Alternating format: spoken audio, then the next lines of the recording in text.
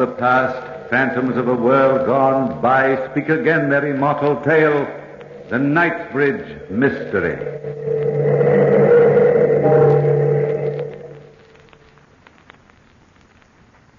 Saturday night, I killed Gardner.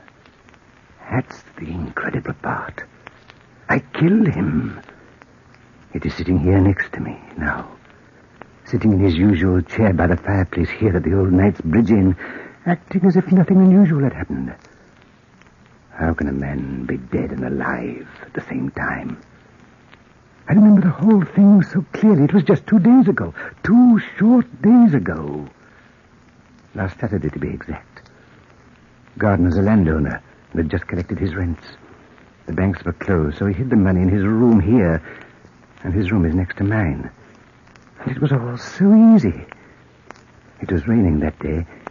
Yes, it was raining hard enough to drown out the screams of a man being murdered. Gardner, Professor Nelson, and myself were sitting around the fire, just as we're sitting now. And I needed money. Needed it desperately. Not for myself, I don't count anymore, but for my son, my boy Jack. He's 21, and a man needs money to keep his son in college. I'd done everything I could think of to raise that money. I'd even worn various disguises, wigs and makeup, and sat on the steps of the bank in London to beg for farthings. Imagine it. Me, Captain Cowan, being a beggar on the streets. And Gardner was rich, fat, rich, and alone. Nobody would miss him. That is, nobody but his fat, sleek cat. And I had my son, my boy, Jack. I remember everything that happened that Saturday night. The 3 of us, Gardner, Professor Nelson, and myself, were sitting around the fireplace, and it was raining. Nasty night, isn't it, Mr. Gardner? Yes, quite nasty, Professor Nelson. You know, I don't see why you scientists don't do something about the weather. Well, many men have thought about that very thing. Thinking. Oh, they ought to take action. Thought is idle. Action brings results. Oh, think me if I haven't coined an epigram. Yes. They were talking about the weather, and I was thinking about killing Gardner. He had to die. That was obvious. And soon, too. But how? And who would be the scapegoat to hang for the deed? Somebody would have to be. Somebody. But who? I couldn't have managed to go downtown in this rain even if the banks had been open today, blast it. Oh, it's confounded uncomfortable keeping large sums of money about you because of a conspiracy between the weather and the Bank of England. Well, surely the money is safe enough here, Mr. Gardner. One would think so, but you never can tell. Nothing makes a man more jumpy than keeping a large sum of money in his top bureau drawer. Of course, there's always the danger of robbery. Robbery, yes. Or murder. Murder, Captain Cowan. Oh, nobody in the Gardner family has died for generations. We Gardners just don't die. Rather set against that sort of thing. You've made up your mind to it, eh, Gardner? Quite, Professor. That should have been my first hint. He himself definitely said he couldn't die. Yes, he said it then, but I thought he was joking.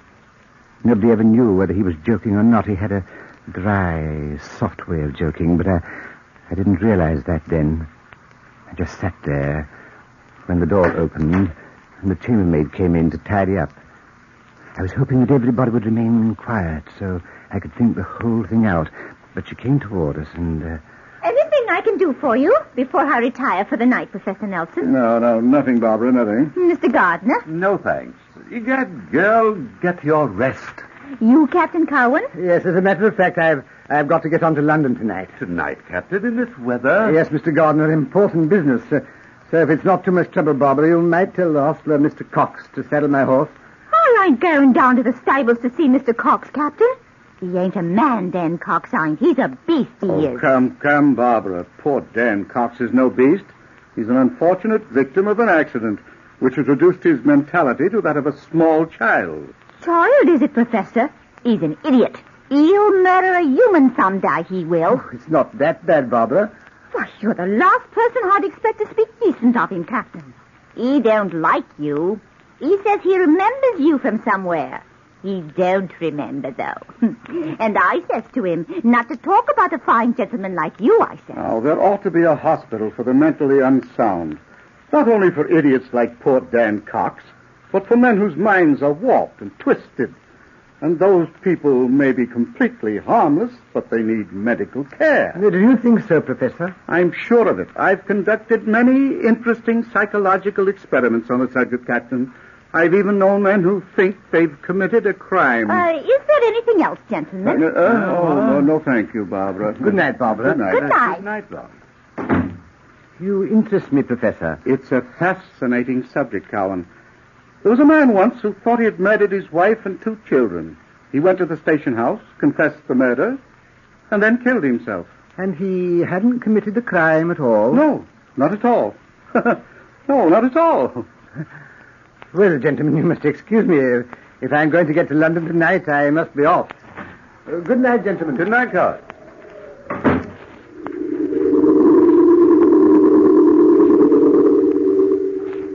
I shut the door behind me, very casually, just as if I really were going to London. I walked to the stable through the heavy rain. You see how clever I was? And they thought I was going to London, and they didn't even suspect that Gardner was going to die. The dark, rainy night was perfect for the murder, and Daniel Cox appeared to me to be a likely victim for the law. He was an idiot, a poor fool who would be completely helpless in my hands, and the townspeople would obviously believe anything against Dan Cox. I knocked on the stable door. Dan Cox! Dan Cox! Hello, Dan. I came down to visit you. Did you? Mind if I come in? In here with me and the horses? Cox, you like me, don't you? I like everybody. Everybody I like. Me and the horses. I saw you once. Somewhere. But where, Captain? Where? You're imagining things, Cox. I've been looking at you, Captain Cowan, trying to remember. I've never seen you before I came to this inn, Cox. Didn't you now? Didn't you? I wonder whether... Well, I didn't come here, Cox, to argue. I came down here as a friend to ask a favor. Favor, Captain? You like this one, Cox. Barbara sent me down here to ask you to do her a favor. Barbara did? Barbara? Pretty Barbara. Yes, she is, Cox. And she likes you.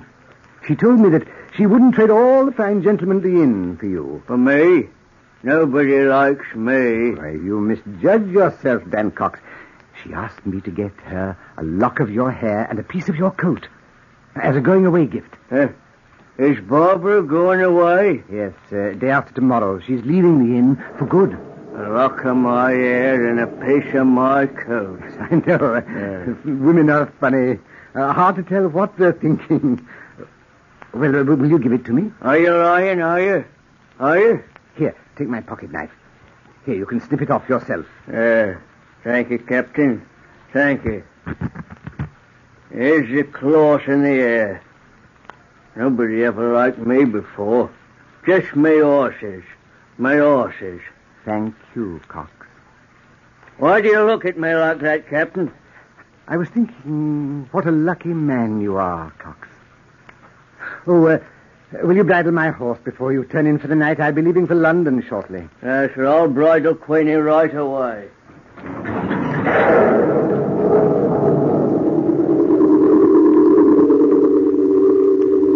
I walked back to the inn to say goodbye in case anyone was around. I had thought the whole plan out so carefully. Now I had evidence. The kind of evidence police officers look for. A piece of Cox's coat was to be found on the edge of Gardner's bed, and the lock of Cox's hair in the dead man's hand. That's circumstantial evidence. The plan was working perfectly. I walked briskly to the door, opened it, and Professor Nelson was sitting by the fire looking into the flames. When I walked in, he started suddenly. Haven't you left for London yet, Captain Coward? Not yet, Professor.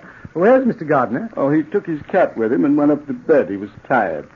Won't you join me by the fire? Some other time, Professor.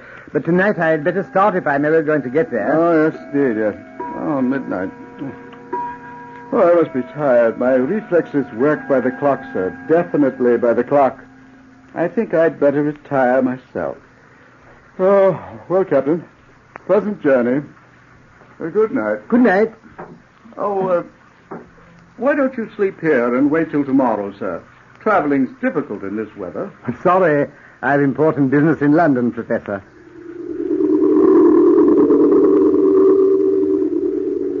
I stood in the living room, watching the old scholar slowly climb the stairs. He walked slowly, refusing to be hurried. And then I heard his door open and close. And I knew he was in his room. Then I waited for a short time and started to creep up the stairs to my room. I had to prepare my makeup for the change from the genius Cowan to the idiot Cox. Gardner had to die.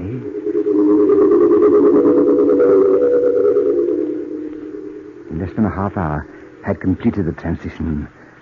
I stood in front of the mirror looking at myself. I'd done a good job. That I knew. The disguise was perfect. I was no longer Cowan. I was Cox, battered, bulbous nose, and a raggedy coat and dagger. I crept slowly to my window and opened it, planning every move, and I was clever. So very clever. Then I crept carefully out on the ledge. Gardner's window was open and barely 4 feet away. I moved slowly over the ledge like a cat in the night, step by step. The panel was slippery from the rain, and the night was dark. Dark. I could hear Gardner's heavy breathing as I crept through his window to his room. He was asleep. And there was no moon in the sky this night to give me away. I walked slowly to his bedside, dagger upraised, and then... Oh, the cat. I'd almost forgotten his fat, sleek cat. Oh, I'd forgotten that mewing, spewing cat. But I was clever. I worked faster. Right to Gardner's bedside, and then I plunged dagger. The knife... The knife went in deeply.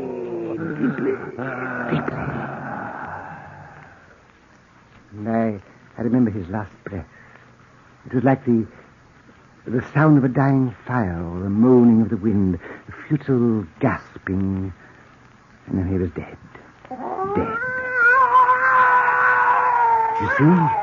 You see, I did kill him.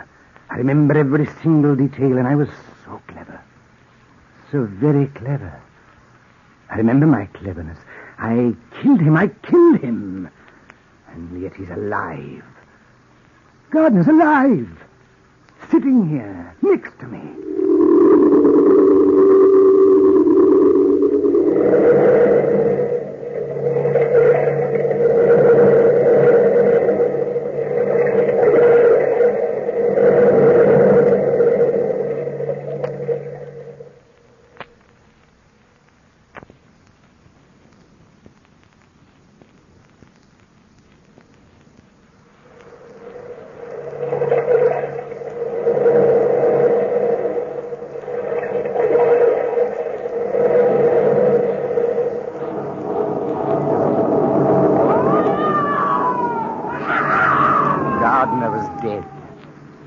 By his bedside and pulled the knife out of his heart. I placed a piece of Cox's coat on the edge of the bedside and a piece of his hair in the dead man's hand. Then ruffled up the bedclothes and I started my search of the room. I opened the drawers, the closets. Every single hiding place possible was combed for the money. I heard footsteps outside the door. Did I hear somebody scream out? Is anything wrong? Funny, I thought I heard. I had to work quickly. Get the money. Then I remembered Gardner had said it was in the top bureau drawer in the corner. Yes, in the top bureau drawer. And there it was. A knock on the door disturbed me. Mr. Gardner! Mr. Gardner! Did you call me? I didn't know what to do. Answer and pretend I was Gardner. That seemed logical and clever. I strained my voice and called out. Oh, yes, Barbara. What do you want now, girl? I heard someone scream, and I thought that Beast Cox was in your room, Mr. Gardner. No, everything's all right. Good night, girl. Good night, sir. I had to get out of there as soon as possible. Back to my room. Out of the window, over the ledge. It had stopped raining. And the moon was coming out. A bright, full moon. It outlined my shadow on the ledge. Then I remembered my own cleverness. If I was seen, they wouldn't see me. They'd see Cox, the half-wit Cox. I climbed in my window, clutching the money. I thought for a moment I'd seen someone on the lawn watching me.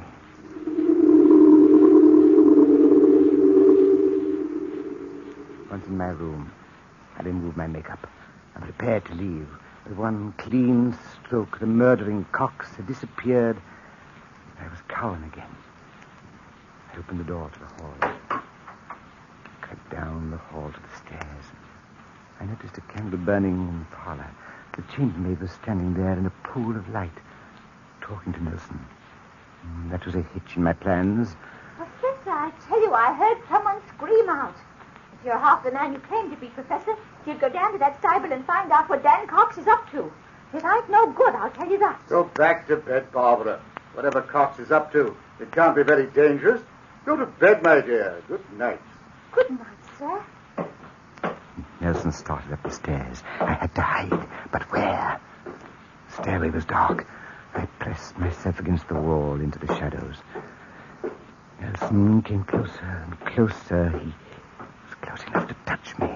I could only pray he wouldn't look my way when he turned on the landing. There's somebody up here. That silly woman is getting me all aflutter. Then he continued on upstairs. The girl stood in the middle of the parlor, and I was trapped. My heart beat wildly. I crept on down the stairs to listen. Who is it? Who is it? Barbara. Oh. Pretty Barbara. You understand me, you do. You can help me. What are you doing at the inn, Dan Cox? Go on, get back to the stable. You like me, don't you? No. I had to see somebody that likes me. Yes, I had to, 'cause Get away from me. Get away from me, Cox. I ain't going to hurt you. Not hurt pretty Barbara. Let go of my arm. Let go, Cox. Barbara, pretty Barbara. I ain't two people, am I? I ain't two people. Beast, you ain't. I saw myself standing on the ledge tonight, and I know myself by my nose and my hand. Let me go, It was Cox. me, standing on the ledge, looking down at me, standing on the grass near the end. Two people. They both can't be me. I'm not one. I'm two, yes. And it don't make sense. Let me go. Cox, let me. Take your hands off my You're throat. pretty, Barbara, pretty. Barbara. Barbara. Dead. I must be dreaming. That's it. Dreaming. I'll go back to the stable and go to sleep. And when I wake up, this won't have happened. I've been dreaming all along. Else, how could I be sitting on the ledge looking down at me, sitting on the grass? I'll go back to the stable and wake up. The idiot had fallen into my trap, and I was pleased, so pleased. I moved very carefully, very slowly, creeping to the parlor, and I stopped. I looked at the still body of the girl, at the death-like quality of her face, and knew Cox would hang for a double murder. Yes, a double murder. That was fortunate for me. I opened the door, and the moon shone fully upon me. I hurried across the gravel path to the stable. My only thought was to get to London, to get to my boy, to my son, to Jack. I knocked on the door and called, "Cox! Dan Cox!" I look asleep, Captain? You look as if you might have been sleeping, Cox. Come, man, where's my horse? Your horse? What horse? Queenie. Is Queenie saddled? I must be dreaming. I am asleep, ain't I, Captain? Because if I was awake, I couldn't be on the ledge and on the grass at the same time. Do I have to get my horse myself, Cox? I killed a woman, Captain. I killed her. Why am I two people? I killed her, and it's your fault, Captain. It's all your fault. I hate you. I hate you. What you talking about, Cox? You don't know, do you?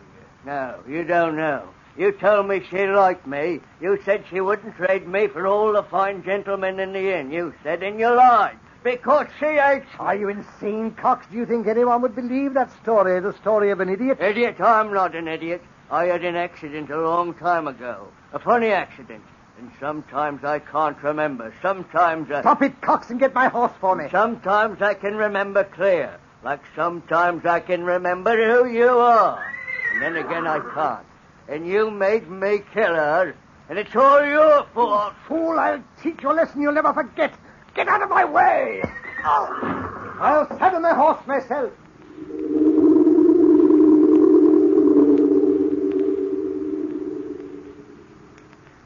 I rode off, leaving Cox sobbing like a baby in the corner.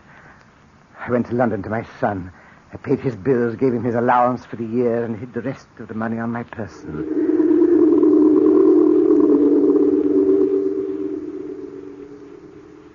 And then, this morning, I returned to the inn and found these men sitting here at the old Knight's Bridge Inn, chatting gaily. Barbara was serving them tea as if nothing had happened. Nelson and Gardner asked me to join them by the fire. I sat down here, puzzled and confused. I know I killed him. I saw him die.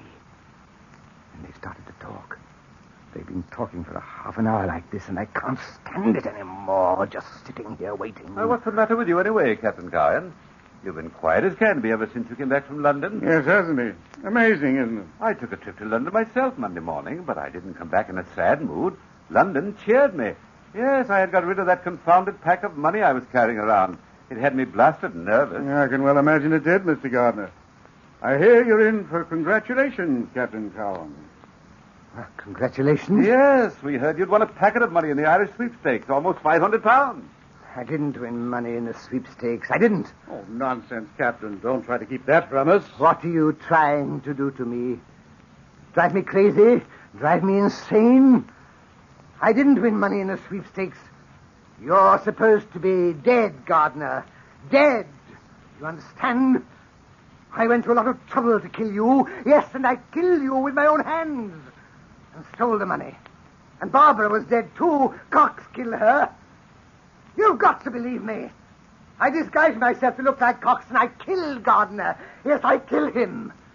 You're dead, Gardner. And the dead can't rise from the grave. They can't. They can't. Answer me. Don't stand there looking at me. Answer me. Professor! Professor, tell me the truth. Yes, Captain Cowan, I'll tell you the truth. Barbara was not killed that night. She was merely frightened and fainted. But you murdered Mr. Gardner by your own confession. You'd planned a perfect crime. A crime so perfect that Cox might have hung for Gardner's death if it hadn't been my little experiment. Experiment? What experiment? A psychological experiment, Captain. You see, I looked up your record and found out that you were an old vaudeville actor and specialized in character parts. That's where Cox remembered you from.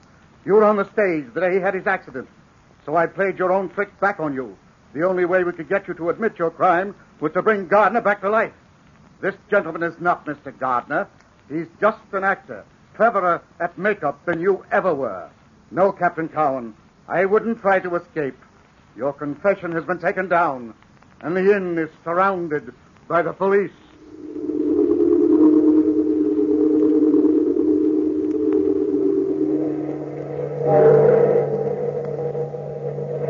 From the time-worn pages of the past, we have recalled the Knightsbridge mystery.